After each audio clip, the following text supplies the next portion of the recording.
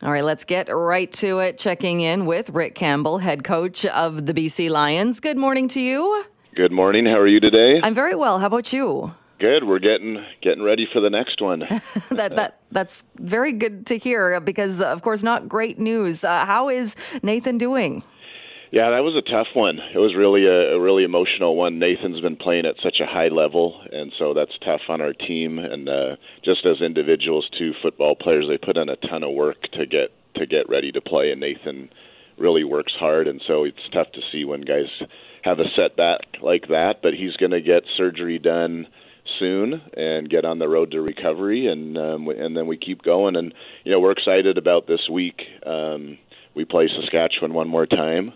And we got the tiebreaker on them last week, meaning we've won 2 of the 3 games we play against them. And so if we can beat them one more time, it would be huge. And I know our guys will be excited and ready to go. So is that a lot of pressure then for Michael O'Connor? Yeah, it is. Being a pro quarterback is. But at the same time, we have a lot of veteran guys on offense, all through our receivers, our offensive line, our running back, all those guys. So he just needs to fit in and play his role, and he's done every time he's gone into a game. He's done everything that he's supposed to be doing as far as his reads and his checks and all the things that a quarterback does. And he's been around here and knows the offense, so we expect him to come in and do good things.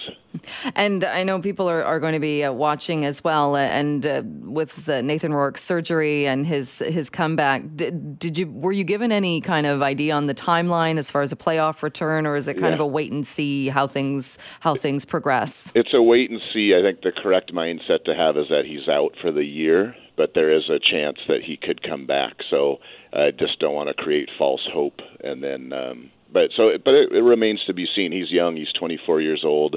He's in really good shape, all those things. So he's going to get this surgery done, and then he's got to basically be off it for 6 weeks. And then after 6 weeks, he starts, recovering and all that stuff. So we have about 10 weeks to go until we would hit the playoff time in that range. So we'll see how it goes. You never know, but we're kind of taking the mindset that we're not going to have him, and if we get him back, then it's a bonus.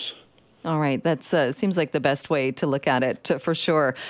You talked a bit about the rematch with Saskatchewan. Does it make it more challenging or difficult or different at all when you're going back against the same opponent? Yeah, we played him. This is the 3rd time we've played him. I think it's in 5 weeks or something, so it's pretty unique on the schedule. But it'll be it's a new week and a new game.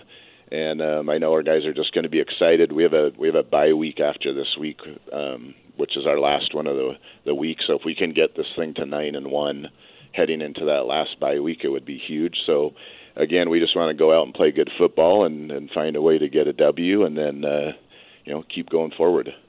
Which sounds like that's a very good game plan for sure. And not that you can give away any secrets or anything, but second half for the defense, I know a lot of people kind of focus on that. Yeah, they did a great job. So we really shut them down, and that was big. And that's what good football teams do, is they whether it's the offense, the defense, or the special teams, is you help each other out and make things right. And I was just really proud of our guys, because Saskatchewan's a very tough place to play. They have very loud fans, and they're a good team, all those things. So to close it out in the 4th quarter, was really proud of our guys to stick with it, and it was a big win. And now we just need to pour all our energy into this week and see if we can do it one more time.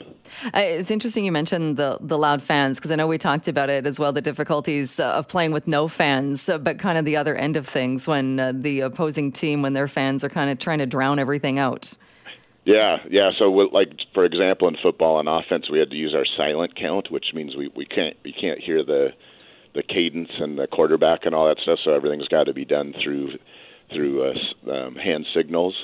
And so it just helps their defense out, because it's just harder to change up the snap count and do all those things. So we're looking forward to being home. Our fans have been fantastic, and they've been loud when they needed to be loud. So we're looking forward to getting back in the dome and have our people on our side. All right. And I know many people are hoping for a quick recovery for Nathan Rourke. Rick Campbell, we'll leave it there for this morning. Thanks so much. Great to talk with you. Yeah, you too. Have a good day. You too. That is Rick Campbell, head coach of the BC Lions.